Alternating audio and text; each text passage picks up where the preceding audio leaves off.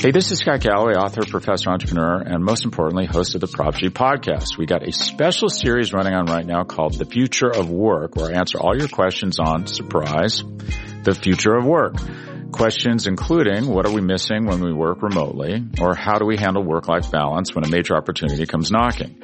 From the provocative to the technical, we're offering insights you won't want to miss. So tune in to The Future of Work, a Prop G Pod special sponsored by Canva. You can find it on the Prop G Pod wherever you get your podcasts.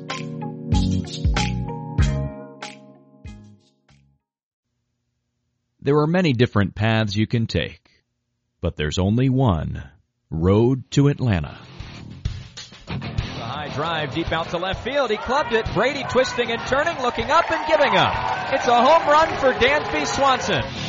Player out towards shallow right. That's big trouble. Albies going back. He dives and he makes the catch. What a play, Ozzie Albies. Swanson is headed for three. He'll try for it inside the Parker. Relay throw comes toward the plate. He'll score standing, and it's his second inside the park home run of the season.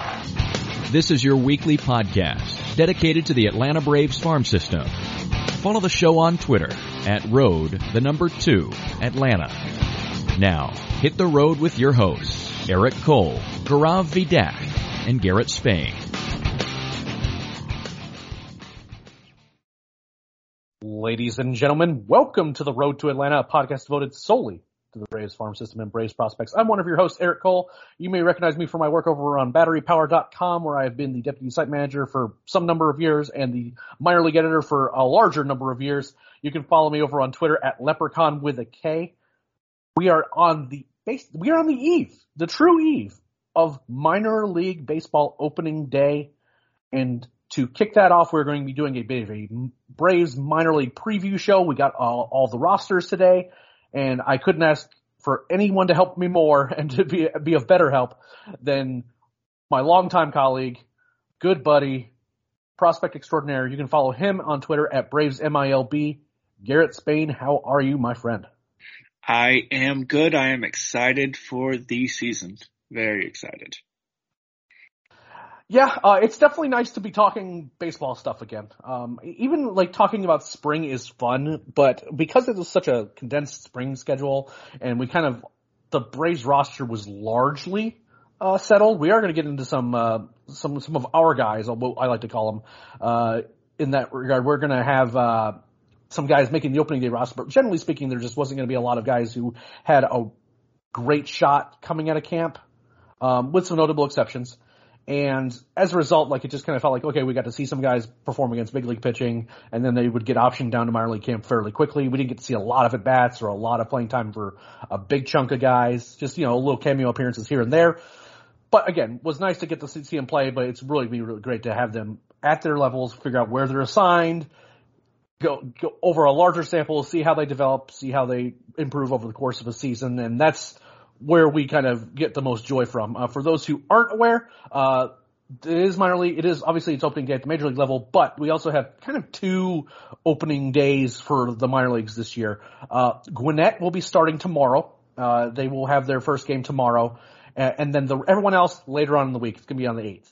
So I think I'm not actually sure. It's possible there's some games on the 7th. I don't know. The days all kind of run together for me. But towards the end of the week is when the rest of the leagues start up. So we're going to be on the site. We're going to be recapping Gwinnett games for the first few days as they get rolling along, and then the rest of the leagues, low A, high A, and double A will be folded into those recaps once they all get up and running. But we're not going to miss out on it. Just because it's only Gwinnett doesn't mean we're not going to recap them. It doesn't mean that we're not going to talk about them. But the recaps on the site will look a little weird because it's only have Gwinnett. But as we kind of get into the weekend, everything's going to look back to normal like we have been for many years now. How the recaps work is just simply having every game that's played at every level all in one article for you to look at each day. Really easy, straightforward.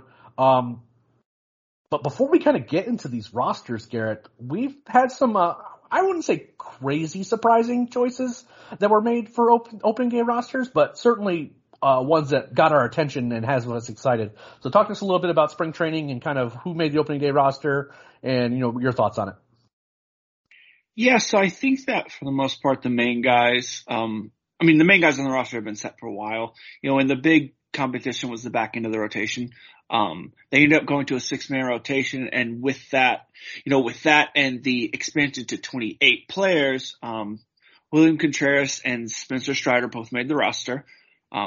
Strider is a bit surprising, and I don't think, I think with both of those players, once it goes back to 26 in May, they're probably going to go back to AAA. And I think that both need time to develop at AAA. The other two of our, minor league guys that made it was Kyle Wright and Tucker Davidson. Davidson looked good all spring, and Wright looked fantastic all spring. I mean, this is as good as we've ever seen Wright work. He's working a little more vertically with his curveball.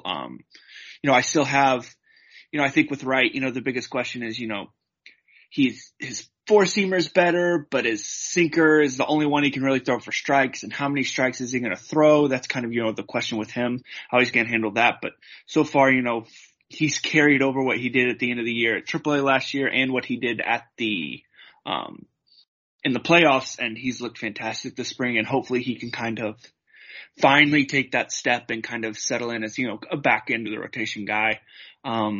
His last start was, I think, 4 1/3 innings. He struck out 6 batters, didn't give up any earned runs, no walks. I mean, he looked really, really good. Spencer Strider pitched a few days ago and he really struggled in the first inning with his command of his fastball. But he seemed to have a little bit of an issue with, opening up too early. They got that fixed. He came out in the second inning. His fastball, he still wasn't getting it where we want it. Typically he wants to throw it at the top or a little bit above the zone. He wasn't quite getting there with it. It wasn't his best day, but his slider looked fantastic. We didn't really get many looks at the changeup, but he looked really good after the first inning, but it was not his best start. This is a tough lineup to go against the Yankees, and he showed enough to say, yeah, you feel confident in him kind of right now, but he did show some of the flaws in his command that is the reason that we think he should be back at the AAA level in a few weeks. Yeah, I like Strider as a guy that if you're doing expanded rosters that you're going to piggyback him, right? Like let him see a lineup once. You don't have to necessarily, run him out there for 5 or 6 innings, especially early on in the season, the way we expect things to go, for particularly the back end of the rotation. That I don't think they're going to be true bullpen games necessarily unless, things go wrong. But, having Strider, connected to some of these other guys towards the end, like Tucker Davidson and Strider, depending on matchups, maybe have one follow the other. Same thing with Inoa, maybe even giving spelling Wright. Wright, I am famously skeptical of, more than one time through the lineup. And he has looked good this spring. I will not question the fact that he pitched well in the World Series this past year. I will not argue these points. I will say that I've been fooled by Kyle Wright before, that he's had stretches where he's looked a lot better and then things get away from him. It's about consistency. It's about what happens to his approach the second time through a lineup. It's just how he maintains his command later in games. Those are all questions that I have yet to really get answered by him, but I will not doubt that he's looked good. It's not surprising to me that he was included in the rotation. I do like Strider though. I agree that the ball's just been he's been throwing the ball. It's not velocity's been great. 99, 101 is, that plays anywhere. But I do think he does better if he lives up in the, up in the zone or even out of it. Better with that four-seamer, paired with that slider. I wish we could see more of the changeup. But again, for what he's going to be doing for maybe one time through a lineup, that doesn't bother me all that much, and I think that he'll be fine. I mean, I think that at the end of the day, with spring, some guys are just it's been a different throwing routine, getting started, getting stretched back out. I'm not going to look at a spring training session and go, he's not quite ready. I mean, the pitch that Aaron Judge hit out was an inside fastball at 99. Sometimes a good hitter just beats you. So I don't really, necessarily get too upset about what's going on, about a bad start in spring, but I do like the stuff out of Strider. I tend to agree that he'll be sent back down. I think the Braves just really believe in him as a starter, and that means that he's going to have to go get starter innings. Unless he's really, really impressive in the major leagues, for their first stint, maybe someone else has to go back down or someone gets hurt. All these things could happen. But I think the likelihood is that he goes back down and then we'll get stretched back as a starter because I think the Braves really believe in him as a starter. Obviously good to see Tucker Davidson getting a chance. I've been a proponent of letting these young guys get a chance to see if they can improve themselves, see who's going to stick and who's not, because a lot of these guys are just sitting there at AAA just kind of languishing in a lot of ways. Kyle Muller had a chance to be in the mix for this too, and unfortunately, as when we talk about Gwinnett, he didn't quite make it. It wasn't a particularly great spring for him. But overall, like what I saw at a right, I remain very, very curious about the Braves' plans with William Contreras. I think they're taking a bit of an advantage of the expanded rosters, having kind of an extra bat that they're going to try to get some utility out of. But I think that is one guy that if they really need to swap in for a key at bat in certain situations, particularly against the lefty, that they'll be able to have that bat coming off the bench. In this particular situation, it doesn't hurt that he's a third catcher, especially when you have a catcher in Travis d'Arnaud that doesn't have a great history of being healthy. Overall, really happy to see these guys getting their chance coming out of spring training on the opening day roster. We'll see how things shake out once rosters contract again after the first month of the season. But with that, Garrett, it is time to talk about the Gwinnett Stripers.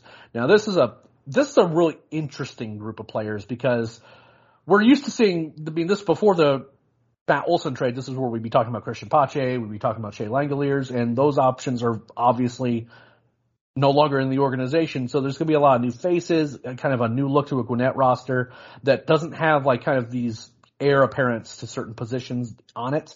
There are a couple notable absences, I think is the best way to say it, from the roster. Drew Waters is currently not listed on the roster. It sounds like he had that hamstring issue. I guess we assume that's the injury is still bothering him, which is why he wasn't named to the Gwinnett Striper roster. Brooks Wilson is another guy that, he's not named on a roster. He should be at AAA, so he might be dealing with an injury. Corbin Klaus is another name that was at Gwinnett. We're not sure exactly what's going on with him. But for the pitching staff, we're going to go through notables. So if you think we're going to go through every name today, we're not going to do that. It would just take way too long. We're going to have to kind of sort of blitz through these as it is. Between Garrett and I, we would talk easily 2 hours about all these guys on all the rosters if we wanted to do that. So we're going to try to give you guys the notable names to keep an eye on. Obviously, that just because we don't name a guy doesn't mean that he won't have some sort of impact in the minor leagues. That could jump up in our rankings in a hurry, but these are kind of the names that we're trying to keep an eye on coming out of spring training for the pitching staff, both on the starting side as well as on the reliever side. We have Bryce Elder, Kyle Muller, Touki Toussaint, Jasiel De La Cruz, Nolan Kingham, Dylan Lee, the recently optioned Jacob Webb.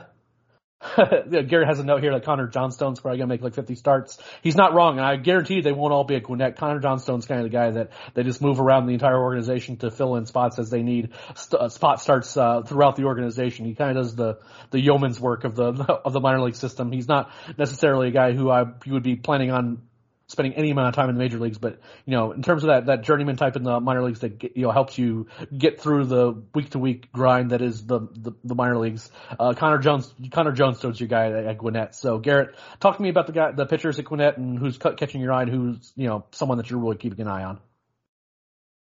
Yes, I mean the top two names are definitely Bryce Elder and Kyle Muller. Both of these guys are guys, Elder especially is a guy that we project in the rotation long term, and a guy that we really think both of those guys are players that we think are going to contribute in some way at the major league level this year.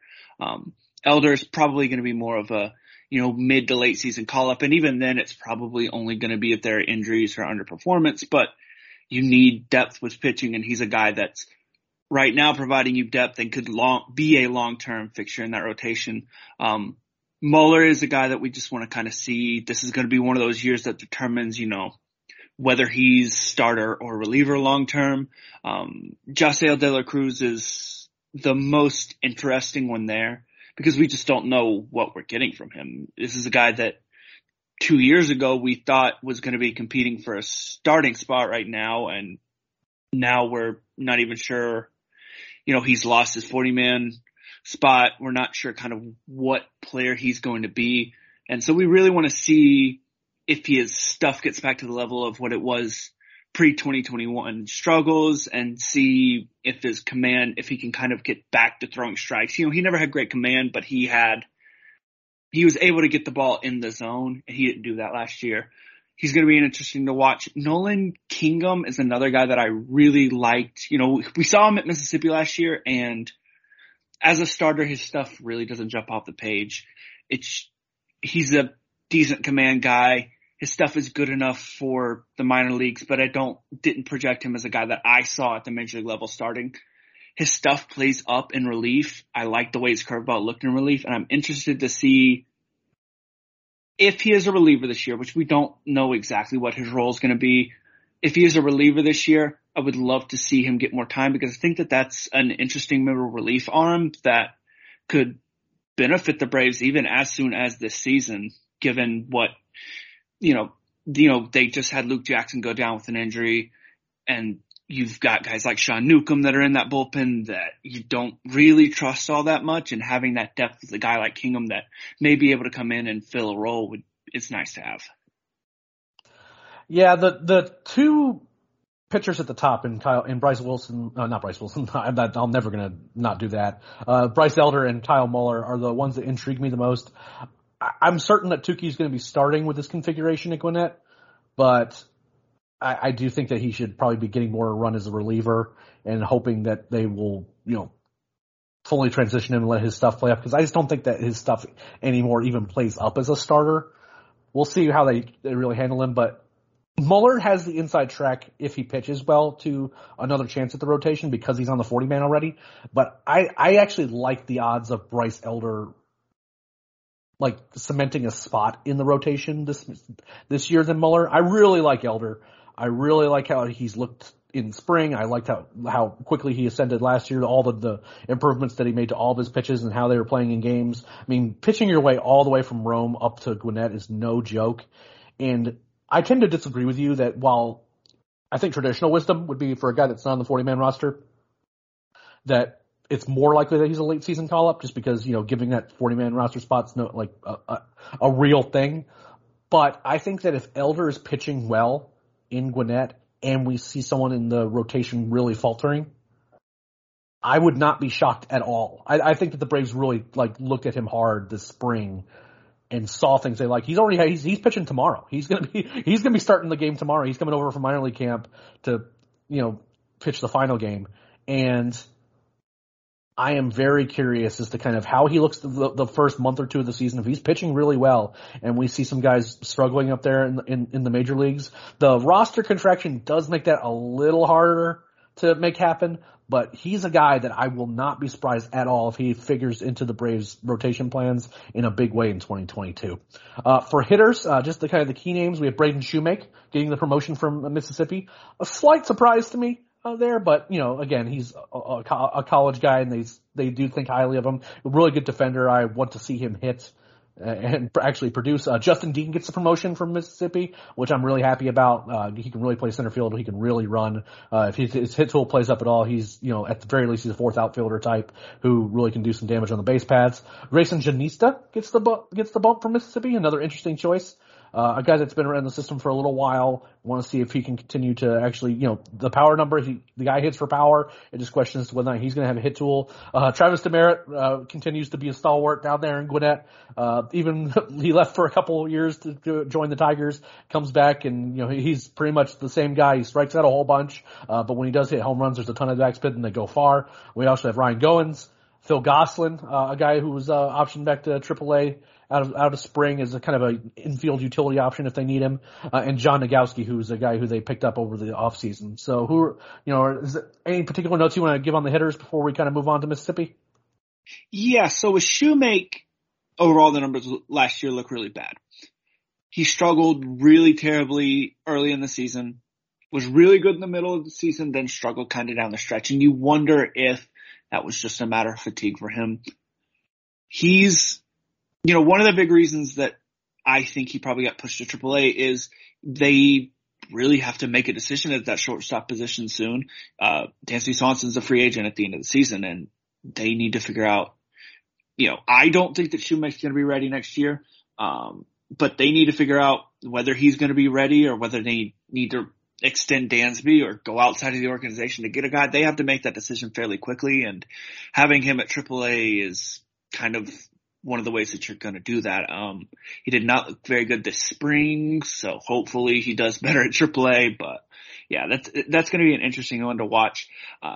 Justin Dean, again, he's going to be a lot of fun at that level. He's a guy that I don't project as a starter at the major league level, but there's not a ton of center field depth in the system, and an injury or two happens and he might be that guy that goes up to the next level, because once you get, it's Duvall and Heredia are the only two people above him that can play center field. So if someone goes down, they're probably not going to call up Drew Waters because they would rather have him playing every day and getting an opportunity to develop. And he might be that next guy up if they have to go that route. Another notable, guy not on the roster, which we did not mention, would be Brandon White. He was a non-roster invite to spring training, but he never appeared. He was really, really good with Mississippi last year. He's 27 now. He's a solid arm, kind of a middle relief guy, but he's not on the roster either, and he would have been a guy that's kind of like Wilson would be pushing to potentially get to the major league level in some capacity in middle relief this season if he had a good season. Yeah, the note on Justin that you make is Justin Dean that you make that he could potentially be a center field option is interesting to me.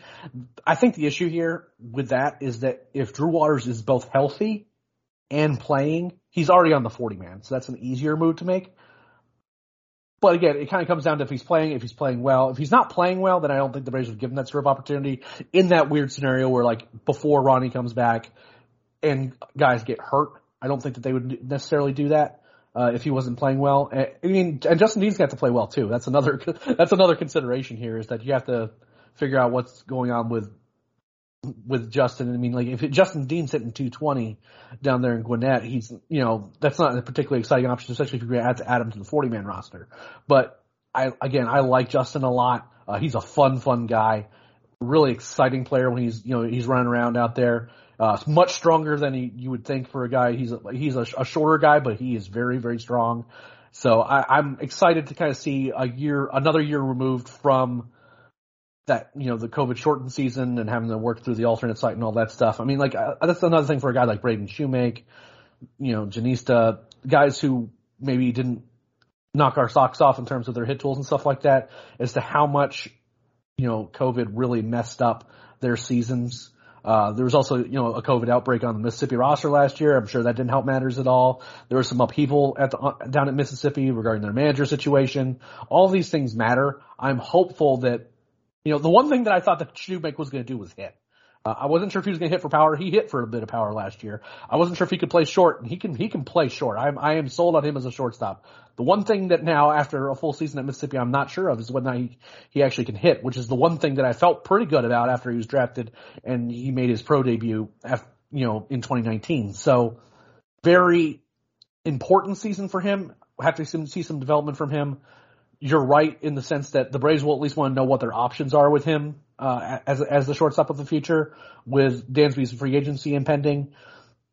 We'll see. I am skeptical of Shoemake in a lot of ways, but he just he's a weird player that, when he answers the question, sometimes other ones pop back up. So with that, we'll get to Mississippi, the double-A Mississippi Braves.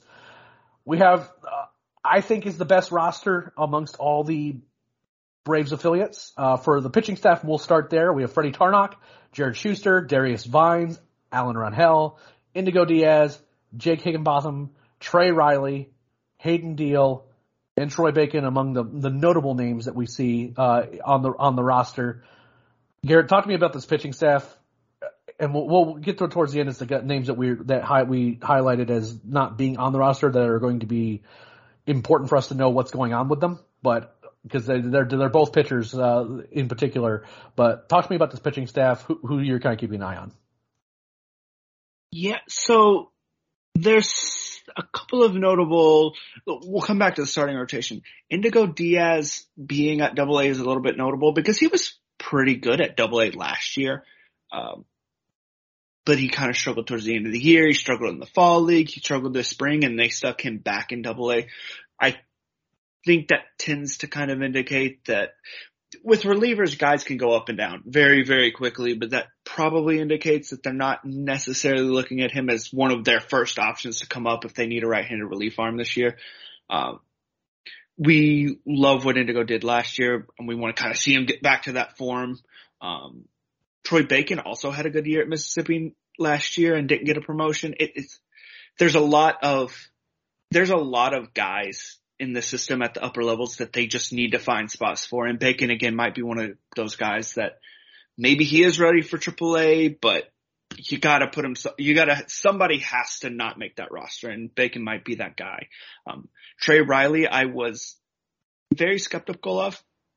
I watched him, especially last year. I watched him this spring. His mechanics look a lot better. There's a lot of arm talent there. I question if the command is ever going to play well enough to get him to the major league level, but he looked better. He had some moments last year. Yeah, he had some moments last year. He looked better this spring than kind of what I looked like mechanically last year. He looked a little smoother, a little bit less rusty.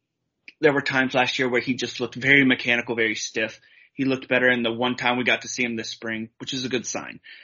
But that rotation's really, really good, even with the two notable guys missing. I mean, Freddie Tarnock last year at Mississippi was absurdly good. He had a 2.6 ERA, was striking out the world, wasn't walking a lot of guys. I think those walks are going to tick up this year for him just because his command is not as good as those numbers were. But he's got a good chance to earn his way up to AAA this season. Alan Rangel is a guy on the 40-man roster that played really, really well last year, kind of had a resurgence in his career. I think that he's going to be fine. Vines and Schuster are going to be the two that are the most interesting to watch for me because in both of their cases, their off-speed stuff is fine. Schuster and Vines both have great changeups, especially Schuster. They have good breaking balls, but they both have that question mark of whether the fastball is good enough for them to succeed, especially in a starting role. And I think that AA is the level where once you get to AA, everybody can hit a fastball.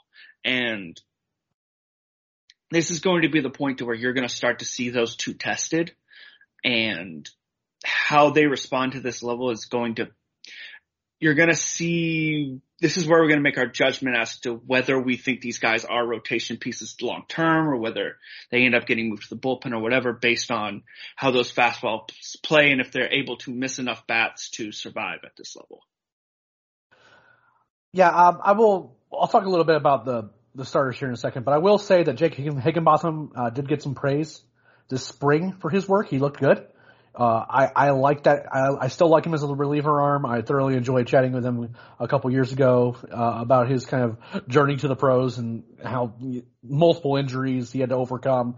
He still had to deal with injuries as a pro as well, but he's come back time and time again and is relentless in trying to make it to the major leagues. And considering all the kind words that sent his way this spring, I was really happy to see that.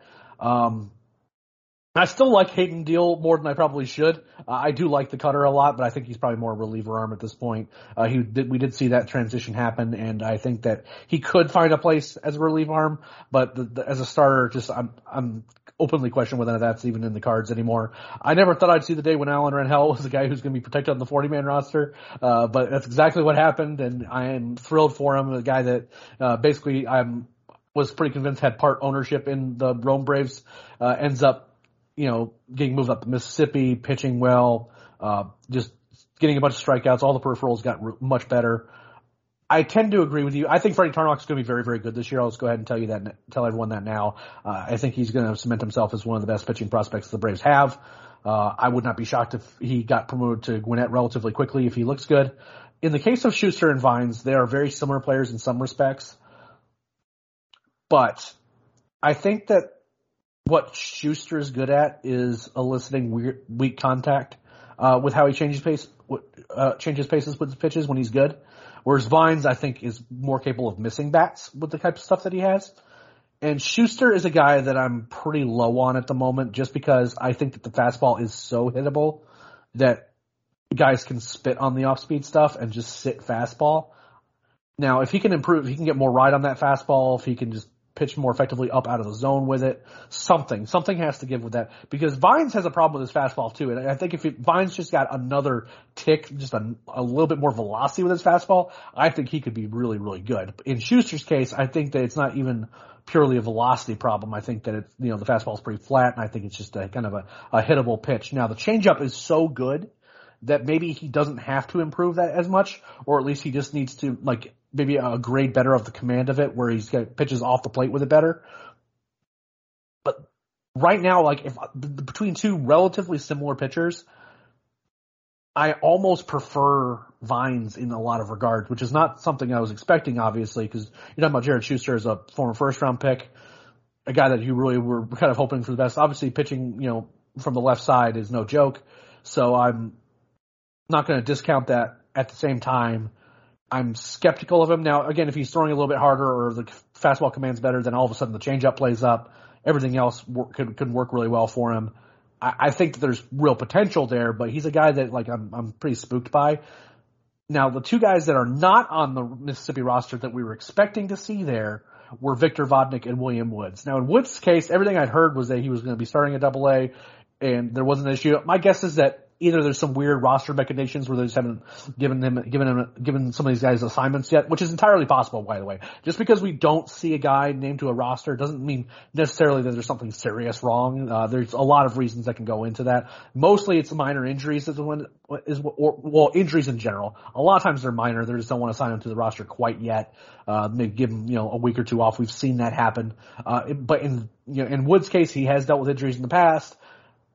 I haven't heard anything that he has an injury, but again, it might be something that's just a minor thing, and he'll be assigned relatively quickly. In Vodnik's case, there's no telling. That is a guy that has dealt with injury issues. I love the arm. I love what he looks like when he's on the mound. He misses bats. The stuff is really live, upper 90s fastball. I do think he's a reliever. I think that the attempts to try to make him a starter has not done him any help. Has not helped him at all health-wise. But yeah, those are the two names in particular that we don't know for sure what's going on with them, and they're not on the Mississippi roster yet. Do you want to comment on those before we go on to the hitters? Yeah, I mean, the problem with both of those guys, both of them struggled with injuries last year. Woods got a really late start to the season with injuries. Both are raw arms. And both missed basically the entire 2020 season, and so you just have to hope that they don't miss significant time, because especially in Vodnik's case, I mean, that could be basically, if he misses significant time, that would be really 3 straight years of not getting full time. And with as raw as both of those pitchers are, they need as many reps as they can. And I think both are relievers long term. I'm with you on Vodnik at this point. If he does miss significant time this year, I think I'm fully on board with him as a reliever. I would love to see him start. I mean, he has the pitches to do it. And he's pitched well in his career overall. He struggled some last year with his command after coming back from injury, but I mean, he's incredibly talented, and I hope that he's not hurt.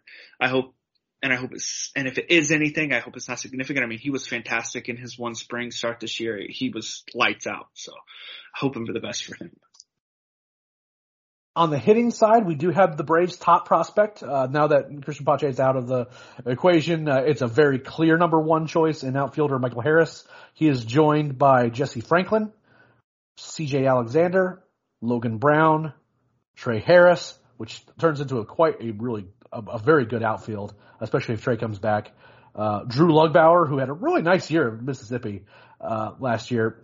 Luke Waddell and Jeffrey Ramos are kind of some of the key, bats that we're looking at down there in Mississippi. Any thoughts on the hitting group that you want to really highlight? Yeah, so Lugbauer, I'm a little surprised he didn't get promoted. I kind of thought he would. He did strike out a ton last year, so that might be a question that they still want to get answered. It might also, again, just be a case of there was nowhere to put him in Gwinnett where he could continue to get at bats. Because you have Nogowski at first base, he's going to play there full time, and that may be an issue there. That outfield's really interesting because, I mean, Ramos, we don't talk about him a ton, but this is a guy that was really good at the lower minor league levels. He has legit raw power.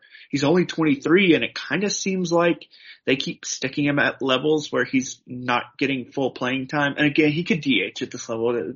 There's no reason he couldn't DH. And I don't really think he's defensively good enough to play in the outfield anyways. I think we're both pretty much out on C.J. Alexander at this point. I think everybody's out on C.J. Alexander at this point.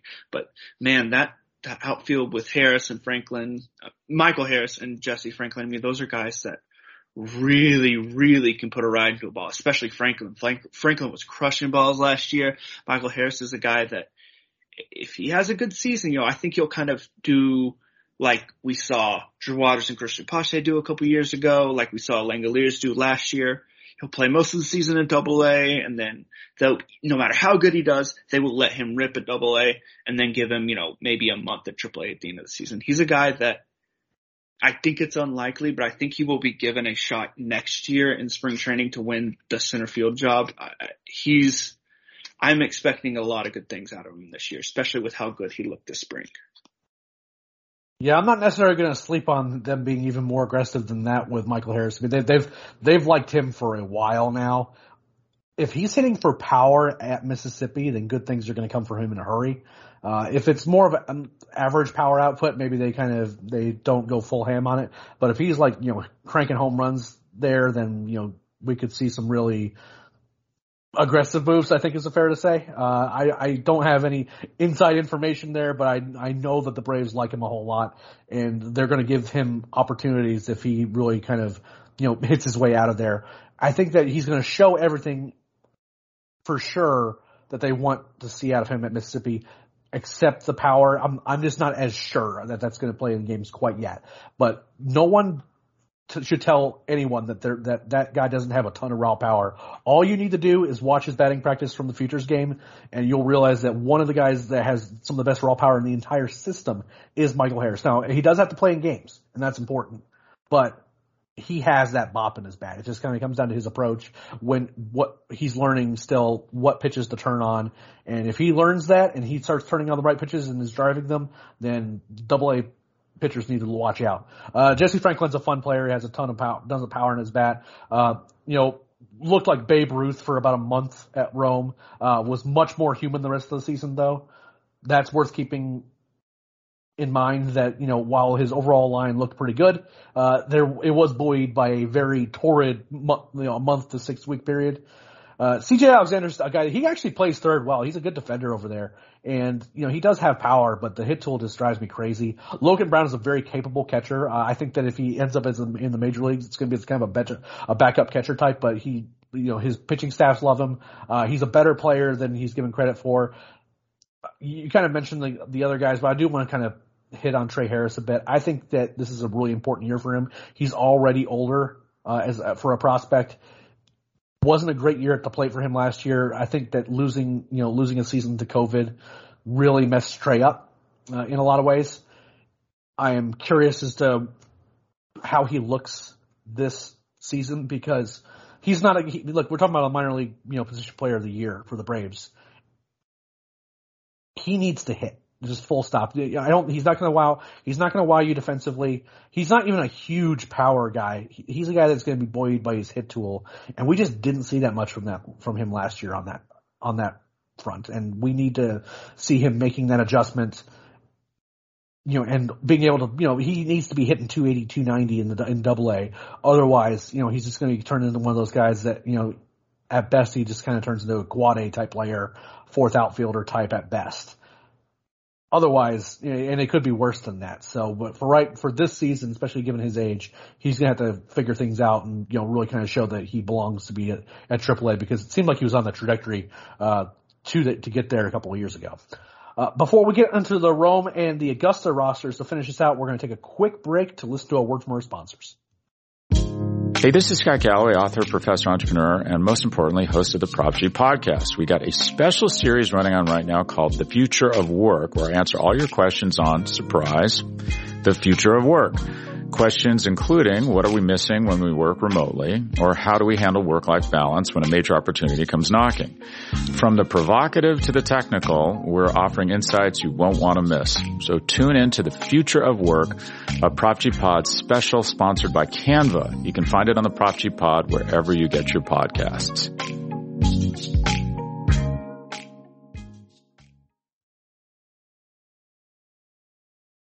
All right, Garrett, it is time to talk about the Rome Braves of High A. Interesting group. I will say that not as talented a group as we're used to seeing in a lot of ways. Rome is just kind of a place that we're used to going to and seeing guys getting our hair blown back. There are notable exceptions. There's one in particular, notable exceptions, on the roster of guys who were could be big time prospects. mostly a lot of guys that are like kind of in the teens into the 20s that could end up being interesting, but are more speculative is the fair way to say it. We'll start with the pitching group first. We have Dylan Dodd, and then both of the Munozes, Roddery and Roldy. And then we have Andrew Hoffman, Lissandro Santos, Dylan Spain, your cousin apparently, Alec Barger, and Justin Yeager. So those are kind of some of the pitching notables on for Rome. Talk to us a little bit about the guys that you're keeping an eye on. Yeah, so it's an interesting relief group there with, Santos, big arm, struggles with his command. Barger, we like him as a relief. We liked him as a relief arm at Augusta last year. Didn't really like him much as a starter. I assume he's going to be in relief. I could see him starting, but I assume relief there. Yeager's the same way like Santos, struggles with his command, but the arm's big. Dylan Spain still hasn't allowed a run in a official professional game, so we'll see how that keeps going. Greatest pitcher of Braves history so far. Yeah, so far, but that starting rotation is a really interesting group of guys that really, we don't talk about Roldy Munoz as much because, Roddery came out and was throwing, 99 plus, and Roldy's throws very, very hard, but it's a couple miles per hour slower, and he's very good. He's very talented. We need to see more of him. Really, we need to see more with Roddery too, where he struggled with injuries, and neither of them were very consistent last year. I'm a little surprised that both got promoted. I didn't expect either to be at Rome. I expected both to be in Augusta. So we're going to assume that they had good springs, because I did not really see enough out of them last year at Augusta to promote them. Hoffman, we've talked about a lot. We love the talent there. We want to see whether he's going to have a third pitch that plays enough for him to start long term. We're going to see where the command plays, but there's a ton of arm talent there. He's a big body guy. He was really good looking, but Dylan Dodd's the guy that I like on that team a lot. I've talked about Dodd a lot in our group chats. The fastball is better than, if you look at the raw velocity, it's fine. Hugh said he was up to 97 this spring. You said that a few days ago in the group chat, but he's more of a low 90s guy. He can run it up there, but there's a lot of spin on that fastball. The plane of it plays very, very well with his changeup. He has a good changeup. I question if the slider is going to be good enough for him to start. I want to see kind of how they develop that, if they kind of switch it to a more vertical slider like they did with Spencer Strider's slider. I want to see if they do anything with that pitches, or if they let him ride with the slider the way it is. I don't love the slider, but the fastball changeup combination is really, really good, and I'm interested to see. I don't think that he will have problems with A-ball hitters, because if you have a changeup, typically you can roll through A-ball pretty easily. So this is an interesting group for me in the sense that there's a lot of guys that there's only a lot of speculative type guys, but there's also guys that are like those college arm types that are much better than they initially let on. We have Andrew Hoffman, who's a guy who I really liked in his pro debut. Not like a huge sample size in an innings perspective or anything like that, but just a guy that seems to know how to pitch. The stuff is better than you'd give credit for. Then you have a guy in Dylan Dodd, who I know the Braves like a lot as a senior sign in the third round for not much money. You get a lefty arm that can throw a decent number of pitches. The fastball, I've been hearing things that he's been, kind of sitting more mid-90s this spring. Like, when you have that kind of guy as a senior sign, that's hard to be upset about. And then you have Roddery, where I want to love Roddery a lot, but he already had the injury issues last year. He had those first couple starts. It was like really 1.5 starts. It was one start and then kind of half of another one where he was just piping absolute gas and, was blowing guys away. And we thought that the Braves had really stumbled on something. Unfortunately, had a lot of trouble getting back healthy. Didn't look particularly great at times. Just seemed like the command really got away from him. So I'm really, really interested to see what the Braves saw this spring and this offseason that they felt like warranted making him move up a level, because he just didn't pitch all that much in Augusta at the end of the day. And he's not enough to make me think that he was like instantly ready. So they must have think that he had worked something out and gotten healthy. And Roldy's kind of the same way. I'm interested to see kind of what went into that decision. I'm sure some of it was simply just they don't have a ton of arms at the lower levels anymore. I mean, like, I think that a lot of these guys, like Ryan Cusick and Joey Estes would have been kind of easy slot ins for Rome, but now that those guys are no longer in the organization because they got traded, then they have to kind of make some decisions that may look a little wonky to start the season, just to kind of make the rosters work. But these are still very interesting arms, even if maybe the overall, like, quote unquote prospect pedigree isn't quite there for them this go around. On the hitting side, we have Tyler Tolvey, the best prospect on the Rome roster by a fairly significant margin is Vaughn Grissom. He's a guy who's firmly in our top 10 prospects and could very well start getting some national love here pretty quickly. Justin Henry Malloy, Cade Buddle, Bryson Horn, who I'm certain Wayne will be trumpeting every single extra base hit that guy ever hits until he retires. Willie Carter's a fun guy, a power bat, who is an older prospect, but he will do significant work on the offensive side of the ball for Rome. I don't think he's necessarily a real prospect per se, just because, he's an older guy and I'm not sure if he'll, get as much, of a chance to advance up the levels, but he's going to hit some absolute bombs. He's going to do some things that Rome fans are going to thoroughly enjoy. And then you also have Christian Robinson. So talk to me a little bit about the hitting side with Rome. We could do an entire episode just talking about Vaughn Grissom. I mean, he's a fantastic hitter. Yep. As a hitter, to command of the zone, his contact ability, absurdly good for his age. We just want to see more power this year. We want to see how the defense develops. He's going to be a guy that you're going to see at every single infield position, and we're going to see how he plays. And, I mean, there's a lot to love there. We love Vaughn Grissom. We're really excited. We think that he hit really well at Rome last year in a very small sample, and there's a good chance that he could come out there's a good chance that he is the guy that, is at the end of the year we're looking at as, minor league player of the year type player, along with a guy like Harris. I mean, he's a good spring too. Yeah, he's way advanced for his age. And then, that quartet of college guys there, Malloy, Carter, Robinson, Tolvey are, interesting. Robinson and Malloy more so. Robinson's both of them are athletic. They have power. They play good defense. The question is going to be whether either of them hit. I do not think that Malloy's going to struggle very much at high A.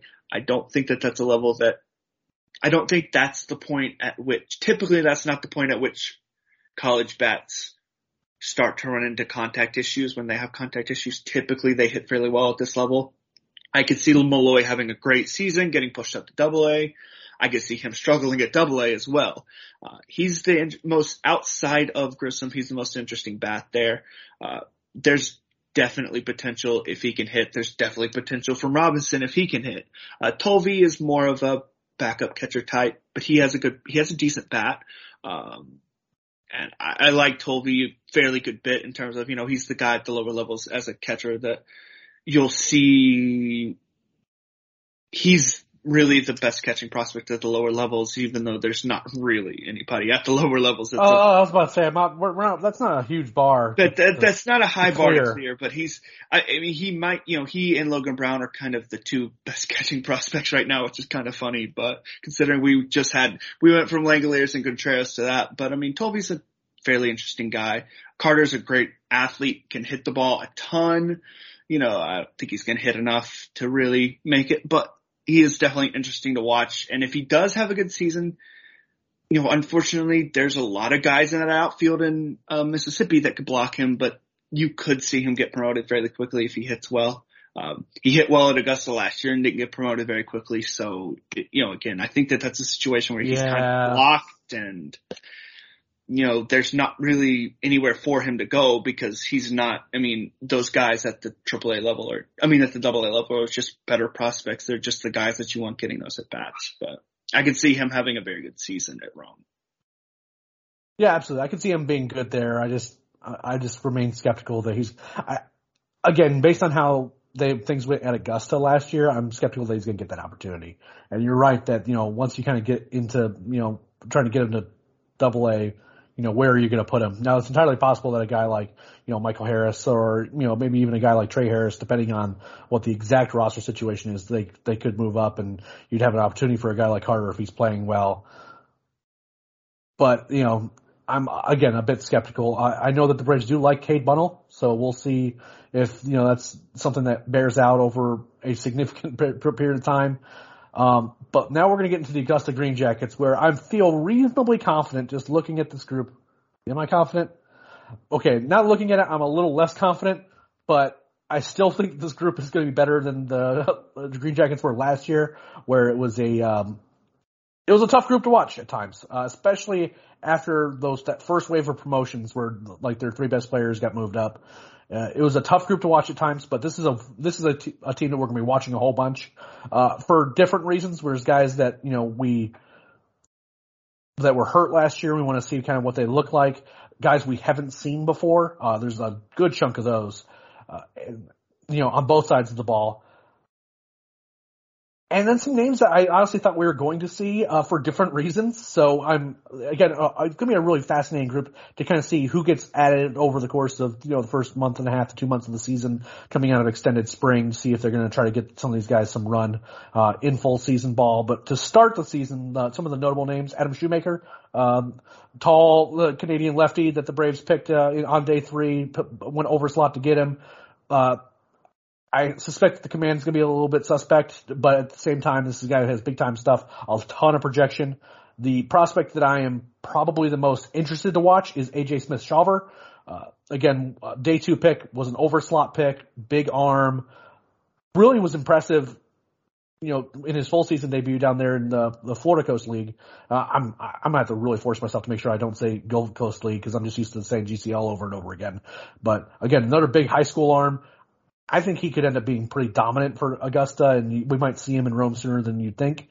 Tyler Owens was a guy that we like as a high school arm when he was drafted, but dealt with injuries last year. Did not look good last year either. So I'm hopeful that maybe once he's, now that he's healthy, had some time to work on some things, getting the command down, being able just to, put guys away with 2 strikes, that he kind of gets back into form. Other arms that are kind of keep an eye on, JJ Niekro, a last name that is going to be familiar to the Braves fans. James Acuna, is a name that, is an interesting relief piece. And then Chris Anglin's another guy. Talk to me a little bit about this pitching staff. Yeah. So Acuna and Anglin are guys that I just want to see more of, in terms of relief arms. Anglin, we got a little, I watched a little bit of video of him after the draft, and there was some intriguing stuff. I kind of want to see what he has. But those 3 starting pitchers, Smith-Shawver, I'm not particularly surprised. I was kind of 50-50. Was he going to go to extended? Was the command going to play well enough to get him into low A? That the low A right now, and I think going forward with contraction in the minor leagues, it's not going to be as good as low A was 3 years ago, where Rome was, huge talent. Yep. It's not going to be as good as it was back then. And so Smith-Shawver, that fastball's ridiculous. The command's going to be a work in progress, but he's going to be a lot of fun to watch. Shoemaker, I'm surprised. I thought he was a little bit raw and was going to get more time at extended spring. I am glad that he has progressed enough to get to this level. And he's a guy that I like a lot. I talked a lot on here. I talked a lot in the group chat. Shoemaker has a ton of talent. He's that big guy that you love to dream about, the projection, the shape of the curveball. There's a lot to love about Shoemaker. He's going to take a long time to get there, but if he does get there, there's a high ceiling that this guy could be an impact arm. Owens, 2 years ago, Owens was higher than Estes on our list. He was up there. Yep, we were ranking him in there with Vaughn Grissom, in terms of those rankings. We loved Owens. He's undersized, and so already having health issues and being undersized, that's a concern. Third pitch is a concern. But this is a guy that got the same signing bonus as Michael Harris out of high school. He got $550,000, which that shows you when they go that big on a day 3 guy. You watch that guy, and there's a lot of arm talent there. It's just he got hurt, and we didn't see him. And at that point, you have no choice but to drop a guy.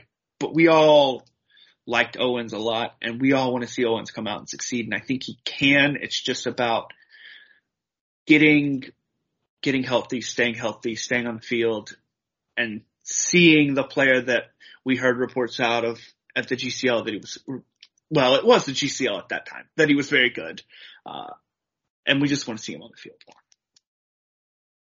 Yeah, definitely. Like, I know that we have like our rankings, and some people just like, if someone's name isn't on a top 30 ranking, that they don't know why we would be talking about them at all. But like Tyler Owens is a kind of classic case where he might not be in our top 30, but there's a lot of names that we circle, like that we keep an eye on because it could very quickly change for them. And in the case of Owens, it's just, having that stuff, playing games, staying healthy. I mean, Garrett's right. It's, you don't give a guy that bonus unless you see something in the guy. So I'm curious to kind of what he looks like.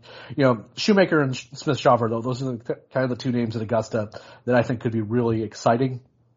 They're both prep arms, so, all the usual disclaimers apply here that it could be a really rough year for them too. Guys that young, even at low A where it's not the same level of competition that low A used to be. You don't have that rookie ball gauntlet that they're going for necessarily, not the same kind anyway.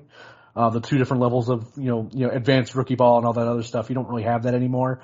But these are two guys at the same time that I think could, there's a chance that they have the raw stuff to be absolutely dominant in low A, and then things could get pretty exciting pretty quickly. Now on the hitting side, which is where we normally don't have a lot of new faces to actually watch, we do. Caleb Durbin was a later round pick for the Braves. Only struck out twice, I believe, his senior year or his last year in college. Mekhi Backstrom is the guy that I think it's fair to say that we're the most excited to actually see in full season ball finally. We've been famously higher on him than basically everyone else, to our detriment in some respects, I think. But at the same time, this guy has a ton of raw power, an absolute ton. Love the bat speed. If he's figured things out from a hit tool perspective, again, the Florida Coast League wasn't particularly kind to him. It's impossible to measure how much of that was, the COVID, coming off a COVID season, how much that messed him up, if at all, if that had any impact. But this is a guy that, in terms of just raw physical talent, he's a first base DH guy, but he's a guy that can hit absolute tanks.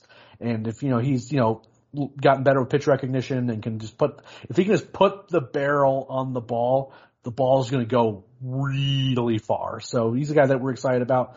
Cal Conley is again, day 2 pick from last year's draft.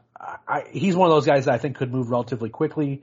He's, as a college guy, just as an opportunity presents itself in Rome or something like that, I think that he'll hit reasonably well down there in Augusta, and he'll be fine, and he'll move relatively quickly. Stephen Paolini rightfully repeats at Augusta. Really tough year for him. I'd still like there's a lot of raw talent and a ton of athleticism with Paolini, but ultimately he has to play in games, and the hit tool was really, really rough last year. Adam Zabrowski, Braulio Vasquez, I'm sure he'll steal another 50 bases and, still probably not won't impress us too much as a prospect, even though it's really, really fun to watch him take advantage of the fact that guys down in low A don't know how to field or throw out base runners. Brandel Mesquita, Caden Morton's another name that we've always been kind of keep an eye on. He's appeared in our honorable mentions a couple times. Really, really interesting outfield prospect. Should be able to hit. Should hit for power. I'm not sure how quickly that'll happen. He's kind of a project, but a real prospect, a guy that if he has a good year down in Augusta, you could see him pop up under our rankings pretty quickly. So talk to us a little bit about these Augusta hitters and, what your thoughts are going into the season. Right. Mekhi Backstrom is a guy that we, again, need to watch more. We don't really we get bits and pieces here and there, usually directly from him. He'll message, Gaurav a video of him hitting a bomb, but we haven't had a chance to see him day in and day out and see where those flaws are, why he's striking out so much, why he's struggling to swing. So he's a guy that I want to see that more often. And I mean, the talent is really, really high there. But the outfield is what interests me most because all three of those guys are high variability players that could really be something. Paolini, we saw in spring training a little bit this year. His bat speed looked a little bit better, which is good because that was one of the big struggles he had last year. Caden Morton. Swing was a little long last year. Caden Morton is an all-world athlete. I mean, that's a guy that if he hits could really turn into a top tier, a top 10 type prospect. It's very, very unlikely that happens. He's just raw, and those guys most of the time don't work out, but when they do, it's a steal. Brandon Mesquita's a name that I'm interested in. We don't talk about him a lot, but we've heard good things. There's raw power there. He's shown some speed in the Florida Complex League last year. His numbers in the Florida Complex League last year were really good. He had an 855 OPS. Yep. Like a lot of these young guys, the hit tool is a question. He struck out a lot last year. He struck out a lot his whole career. Is he going to hit? That remains to be seen. But there's talent that, that's a guy that could start at the major league level if he figures out how to hit. And all three of those guys are pretty much the same way. There's speed there. There's raw power there. And it's just a matter of how much they're going to hit, if they hit at all. That's a really interesting outfield. And hopefully at least one of them steps up this year and kind of takes that next step. If I had to pick one between the three that I would expect to have a decent season, it would be Mesquita. I think right now, as an overall prospect, I slightly prefer Morton. I think he's just a higher level athlete in terms of having a higher ceiling, but Mesquita's a really interesting guy that could be a good bat in that lineup. Yeah, I think that the Mesquita is probably the safest bet to have a good season, although I think I like Morton better. Paolini's a guy that I'll keep dreaming on because, again, you're talking about a guy, getting him out of just a small Connecticut high school, but making him a relatively early pick, giving him a decent bonus. He can run. He is strong. He is a center. One thing for certain is that he can play center field. I'm very curious as to kind of how all that shakes out for the hitting side. Now, one outfielder that wasn't named and that we were kind of hoping was going to be named is among three guys that weren't named to the Augusta roster, but it certainly got our attention that they weren't named to any roster. Tyler Collins was an overslot pick for the Braves in last year's draft. Had a really nice Florida Complex League debut.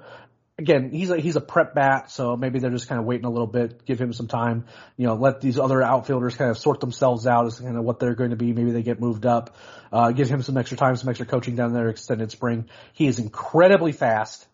And again, had a good debut down there in the Florida Coast League, put up some good numbers. Jared Johnson spent Augusta, the entire season last year at Augusta, did not perform particularly well.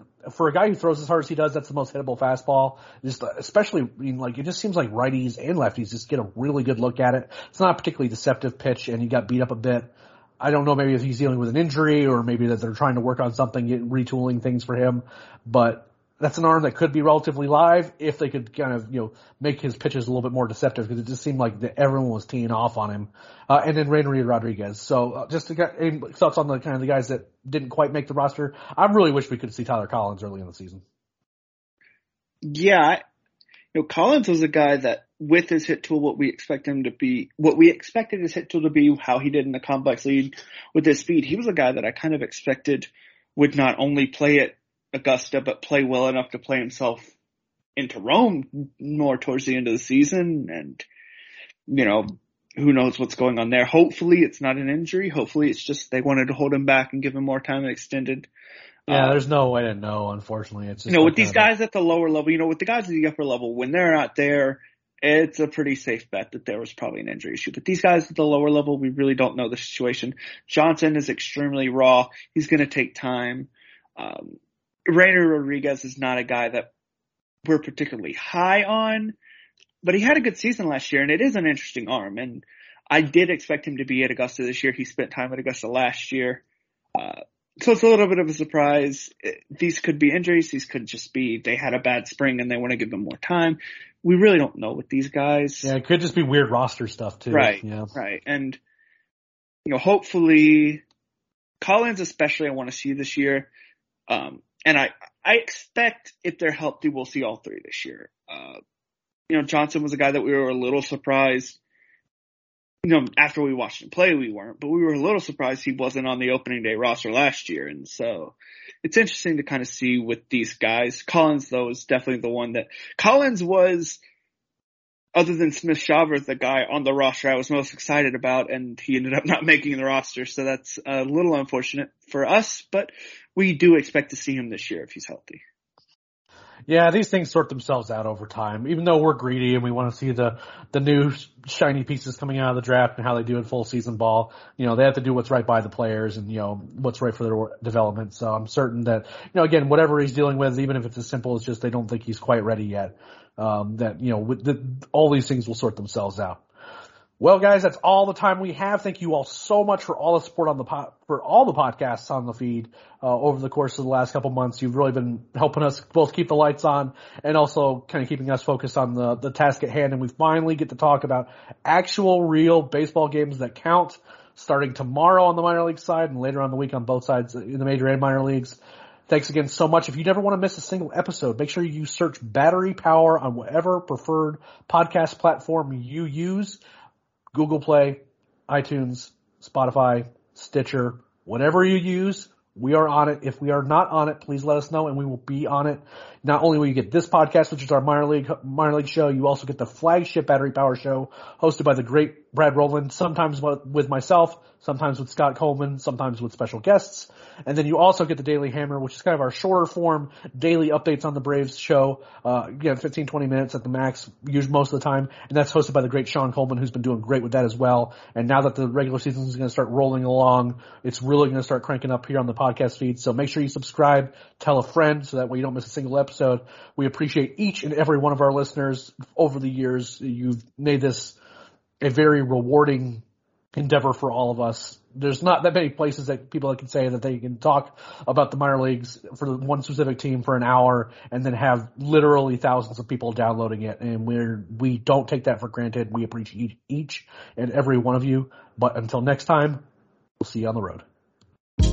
Hey, this is Scott Galloway, author, professor, entrepreneur, and most importantly, host of the Prop G podcast. We got a special series running on right now called The Future of Work, where I answer all your questions on, surprise, the future of work. Questions including, what are we missing when we work remotely? Or how do we handle work-life balance when a major opportunity comes knocking? From the provocative to the technical, we're offering insights you won't want to miss. So tune in to The Future of Work, a Prop G Pod special sponsored by Canva. You can find it on the Prop G Pod wherever you get your podcasts.